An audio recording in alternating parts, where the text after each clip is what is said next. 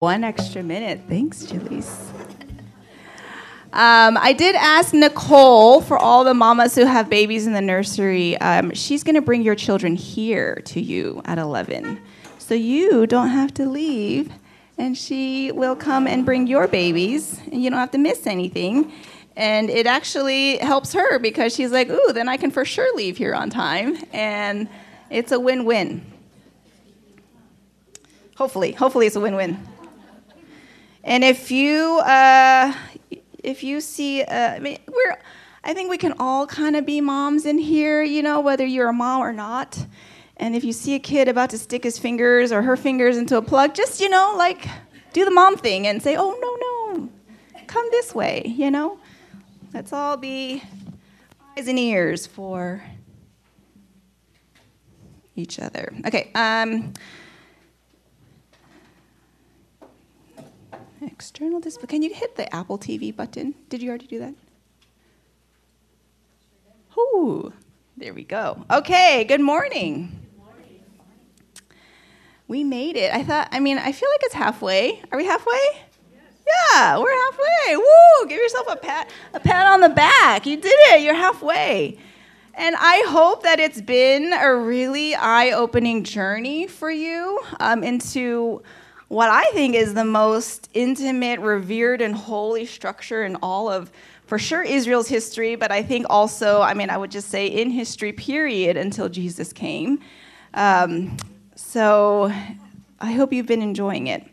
I'm going to start us off by reading 3 different pieces of scripture from the New Testament, the first one being from the Gospel of John, Jennifer's favorite apostle, from the Gospel of John, and then Matthew, and in 1 Peter. And as I do this, I just want you to, you don't have to follow, you don't have to read in your Bible. I don't have the scripture up there. Just let the words kind of bathe over you. And then after I do that, we're going to spend the rest of our time exploring some hidden secrets of the lampstand, which are really not hidden because they've been in scripture the whole time. It's just maybe we, like me, I'm going to read the Bible cover to cover, and then when I get to all the...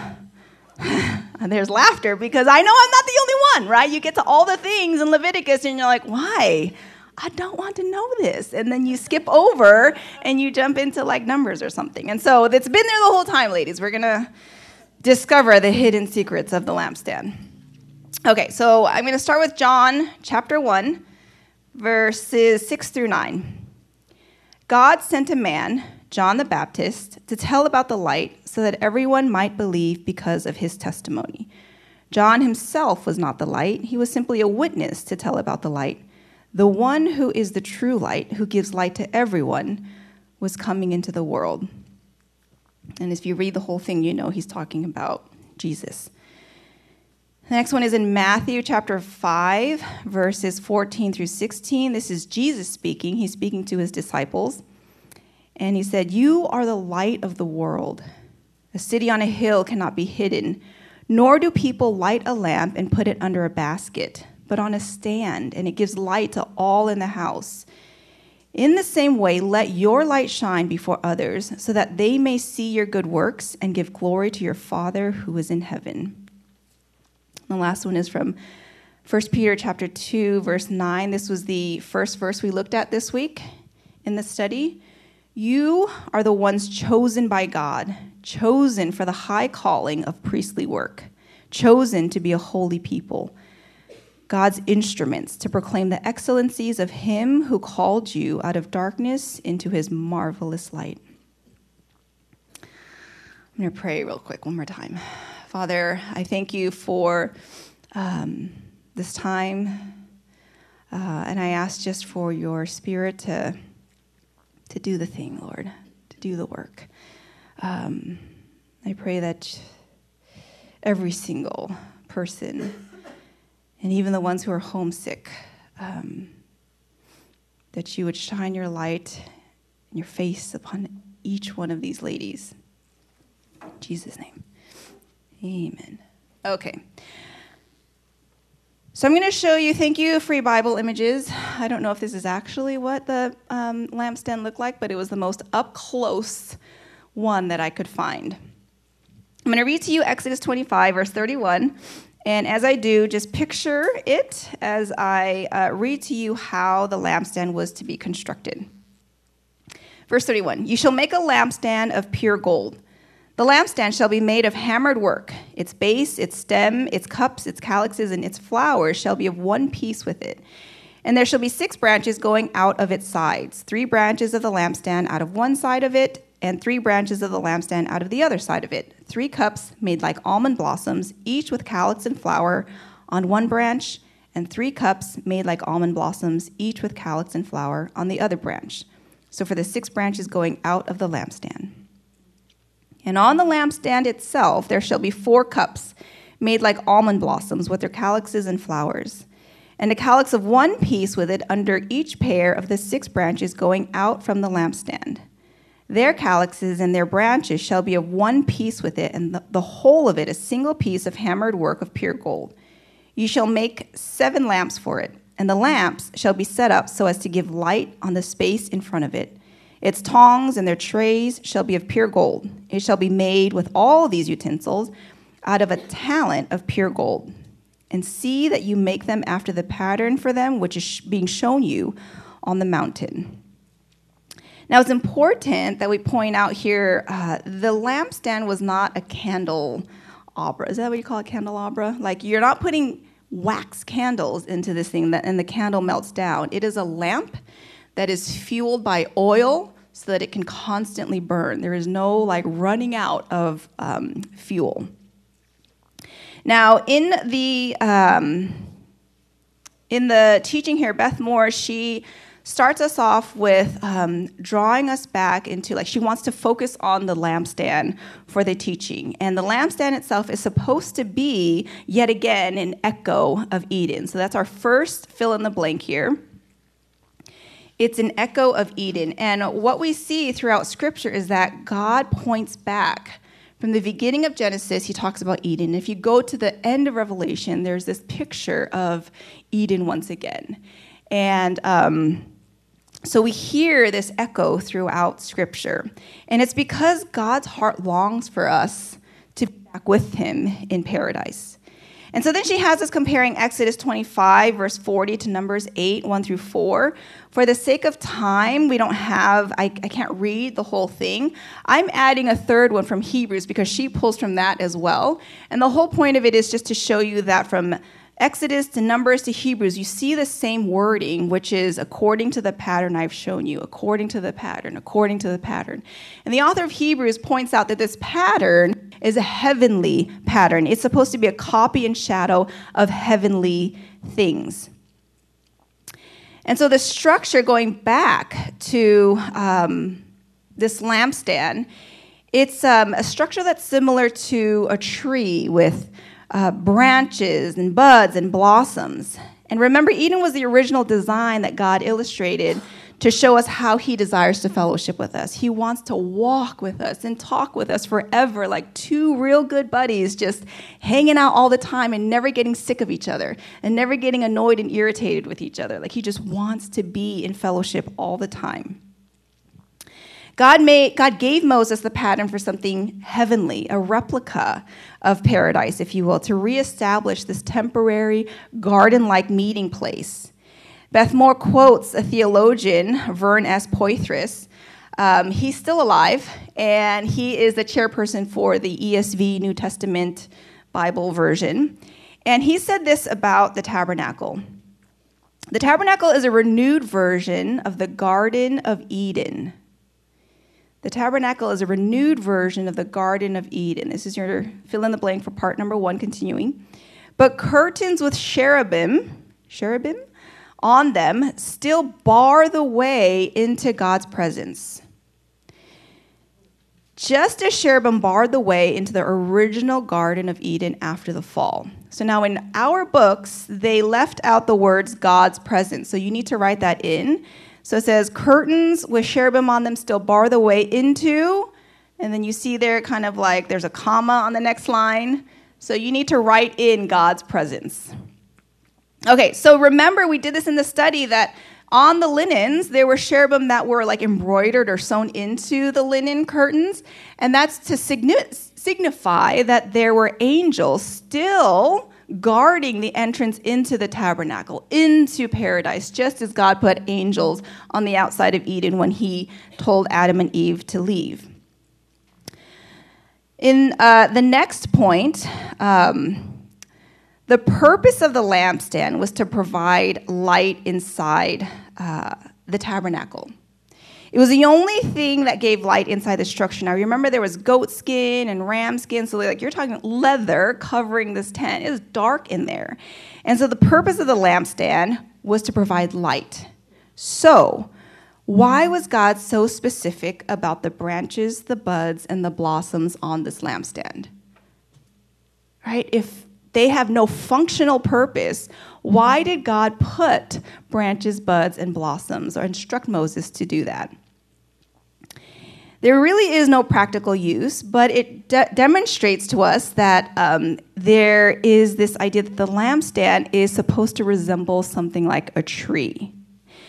And quoting from Poythress again, he said that it is a message about time. The branches, buds, and blossoms is a message about time. This familiar cycle of growth in plants. There's springtime, there's summer, and there's harvesting. And he goes on to say, this strange tree has buds, blossoms, almond flowers, and fruit all at once. Because it must be a static, like you're taking a quick picture and you're holding time for a second. It's a static picture of the whole cycle of time that God has created and sustains. Now, we read from number 17 during our study this week, and it was a story about God instructing Moses to tell the 12 leaders of each tribe to put a staff inside the tent of meeting, and God would determine who was the one that he would choose to be the, I guess, high priest, or the one that would meet with him, right? And what did he say? He said that the person I choose, their staff, would be the one that would sprout buds, blossoms, and ripe almonds all overnight. All overnight. And so what this shows us is that God has created time, and the branches, buds, and blossoms are a reminder to us that he still controls time and he sustains time.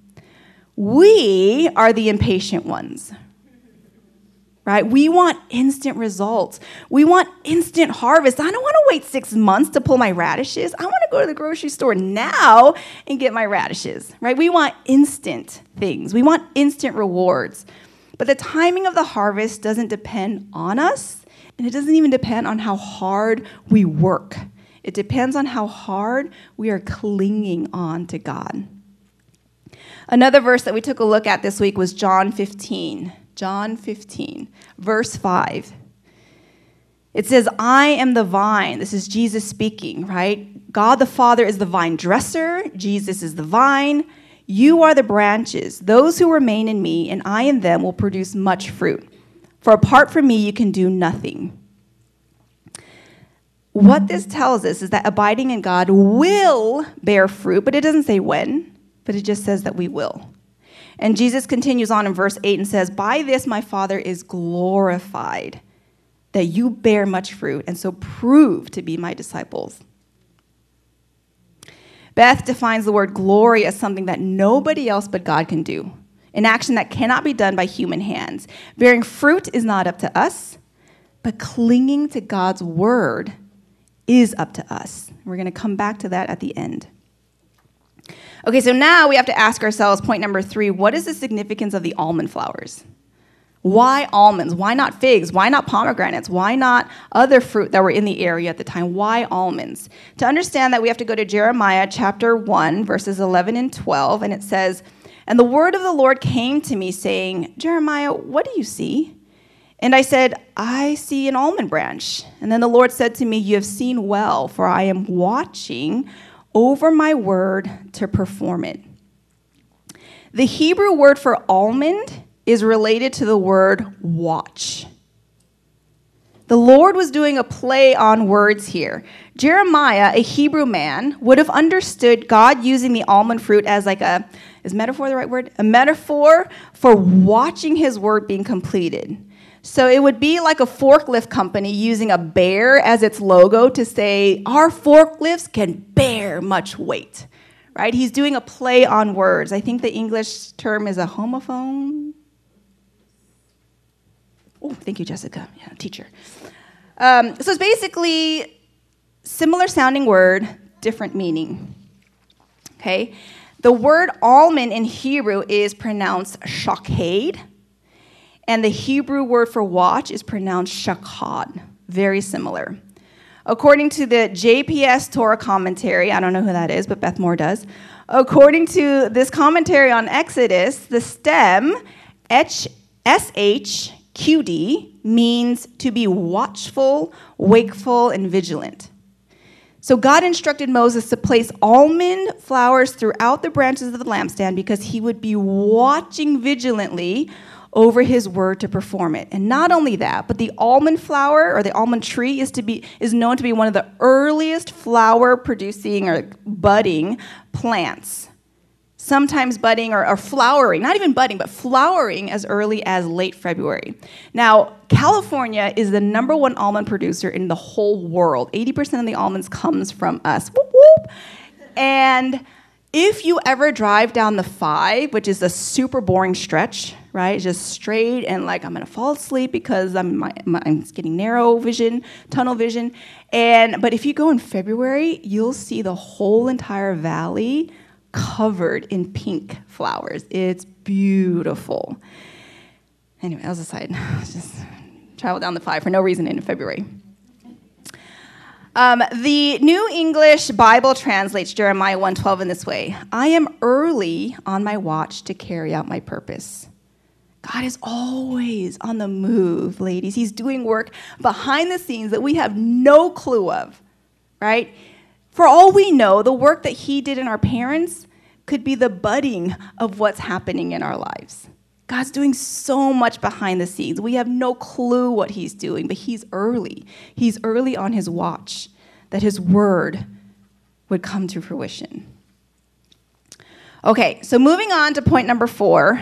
This is where I feel like, as I was prepping for it, this is where it really hammers in what I hope that you will take away. But in order to do that, I really need all mental capacity right here, okay? Because what she's doing next is she's going to continue on with this combined imagery of the lampstand and the tree. And she does this using 3 different prophetic visions, which already I know some of you are like, prophetic vision, I'm out. No, don't leave me, okay? I need you here with me as we continue.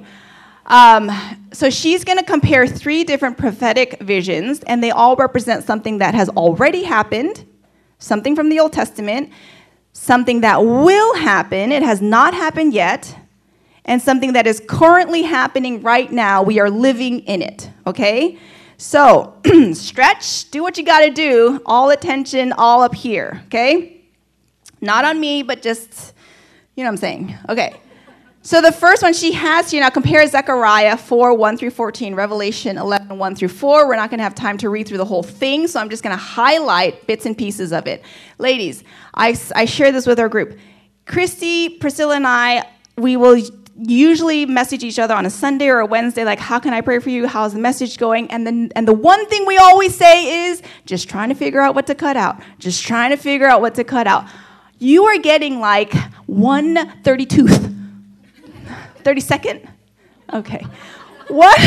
You're getting like a tiny itty bitty of what we all want to tell you, right? We're taking a 1-hour video from Beth Moore and we're cutting out all of her life stories and we're like trying to squeeze in into 30 minutes. I'm already taking 30 seconds to explain to you. My point is, please read this stuff on your own because you will get big chunks of a bigger picture, okay? So, for today, all I have is, we're going to take a couple verses from Zechariah. Zechariah is in the Old Testament. He is a prophet during the time of Israel's exile. So their first temple that David he gathered all the materials. His son Solomon built the first temple. The Babylonians destroyed that temple. And now we are in a time period where they are trying to rebuild this second temple. Zechariah is the prophet that is going to send the message out for the rebuilding of the second temple. And so here we are in verse 2, and the angel is speaking to Zechariah. And he says, and he said to me, what do you see? Zechariah, he said, I see a solid gold lampstand with a bowl of oil on top of it. Around the bowl are 7 lamps, each having 7 spouts with wicks. And I see 2 olive trees, one on each side of the bowl. And then he goes on to ask for clarity. What are these 2 olive trees on the right and the left of the lampstand? I love, if you ever get a picture from the Lord, you say, Lord, what is this? Give me understanding and clarity. And so in verse 14, the angel gives him clarity and says, these are the 2 anointed ones who stand by the Lord of the whole earth. Okay, so again, this is something that has already happened. Now, a couple commentaries say that the 2 anointed ones are Joshua the high priest, not to be confused with Joshua the son of Nun, who was with Moses. This is a different Joshua we're talking about. Joshua the high priest and Zerubbabel.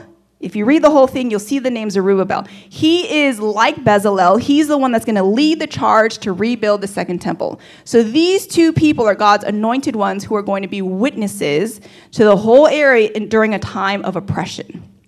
2 witnesses during a time of oppression. Next vision is from Revelation 11. This is John, the Apostle John, Jennifer's favorite apostle. He is receiving visions from God. Now, this is something that hasn't happened yet. If you read all of chapter 11, you will know, oh, yeah, there has not been fire coming out of the sky. I think. But it didn't happen yet, okay? This hasn't happened yet. Now, basically what's happening is John has this vision of being like given a reed to measure. And Jesus, I think, is the one who was giving this vision. He's like, measure my temple, but don't measure the outer court. And there's a whole explanation that starting verse 3, and he says, I will grant authority to my 2 witnesses, and they will prophesy for 1,260 days clothed in sackcloth. Now, sackcloth represents repentance. And so in this time, whenever this happens, God is going to send 2 witnesses, once again, to proclaim a message of repentance as the outer courts of his temple look like they're being trampled on. And then in verse 4, it explains that these are the 2 olive trees and the 2 lampstands that stand before the Lord of the earth. So again, olive trees, lampstand, 2 witnesses during a time of oppression. Okay, so here we are in Revelation chapter 1. Many scholars believe we are living in this time currently now. So in the very beginning of Revelation, John had a picture of like these 7 churches. And it starts off here in verse 10. I was in the Spirit on the Lord's day, and I heard behind me a loud voice like a trumpet saying, write what you see in a book and send it to the 7 churches. Then I turned to see the voice that was speaking to me, and on turning, I saw 7 golden lampstands. And then jumping down to verse 20, Jesus is giving clarity and explaining what the vision is. And he said the 7 lampstands are the 7 churches. Now, at the time, there were only 7, I guess, regions in the area that had popped up 7 churches. And we are still living in the time of these 7 churches.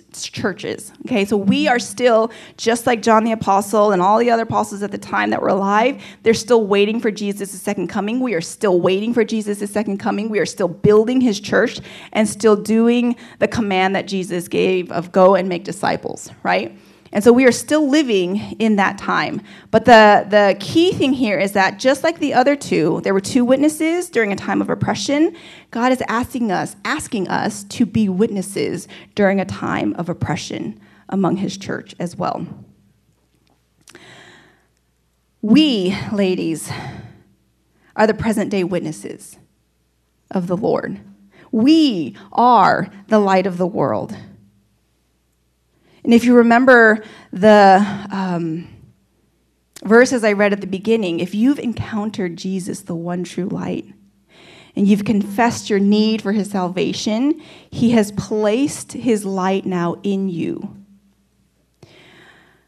We're instructed to testify about him to other people, not always with words, but definitely by a light that is supposed to shine within us. And the Holy Spirit, as we learn, the Holy Spirit is the oil that is continuously feeding that flame. But we need to press into the Holy Spirit to receive this constant supply of oil, spiritual oil, if we want that flame burning in the dark world that we live in. Earlier today, this morning in prayer, I was telling the ladies, I was thinking about what I think Christy shared last week about, the angels, they sing, glory, glory, glory, holy, holy, holy, the Lord God Almighty. The whole earth is filled with his glory. And I remember sitting there thinking, it is? I mean, I know it is, but where is it? Like, what are the angels seeing that I'm not seeing? And Priscilla was like, well, there's just so much darkness in this world. And it was like, oh, that's the message today. Like, we are the light to shine the darkness away so that we can see his glory. So good. And remember, 1 Peter chapter 2, verse 9, you are called as a royal priesthood. We are the priestesses, right, of Jesus' kingdom now. So what were the priests supposed to do with the lampstand? Last point. In Leviticus 24:4, it says, Aaron and the priests must tend the lamps on the pure gold lampstand continually in the Lord's presence. We, us, the priests now of God's kingdom, must tend to the lampstand continually. We're exhorted, strongly urged to tend to the lampstand. Why?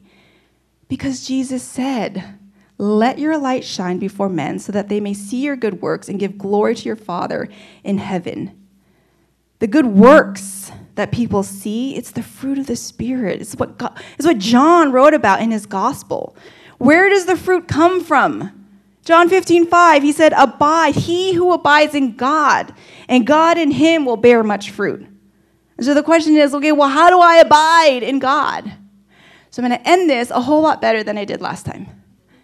And I'm going to end it with a story from 1 Kings 19. It's a story of prophet Elijah.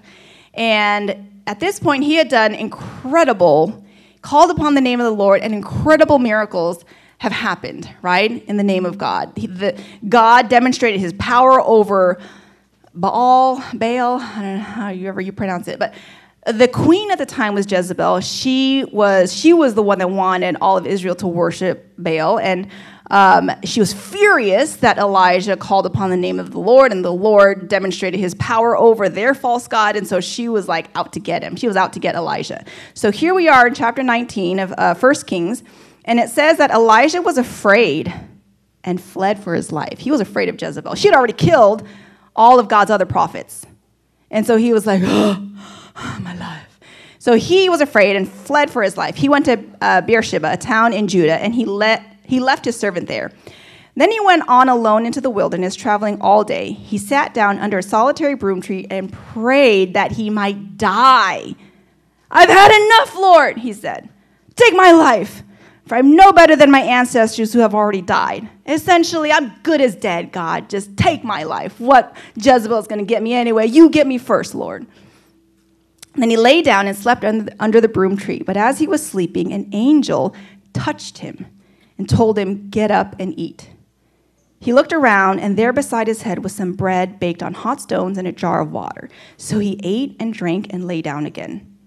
And the angel of the Lord came again and touched him and said, get up and eat some more, or the journey ahead will be too much for you.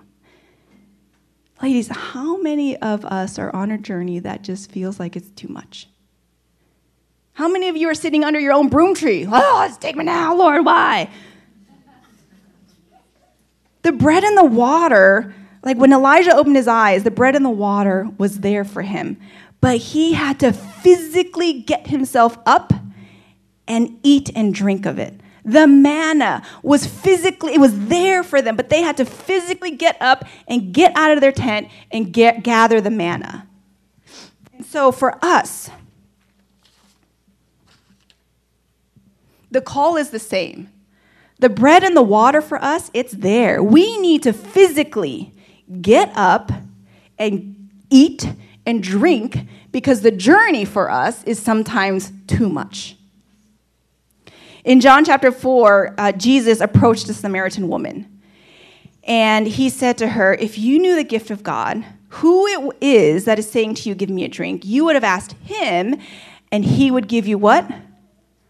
Living water. Jesus is the source of living water. Get up and drink.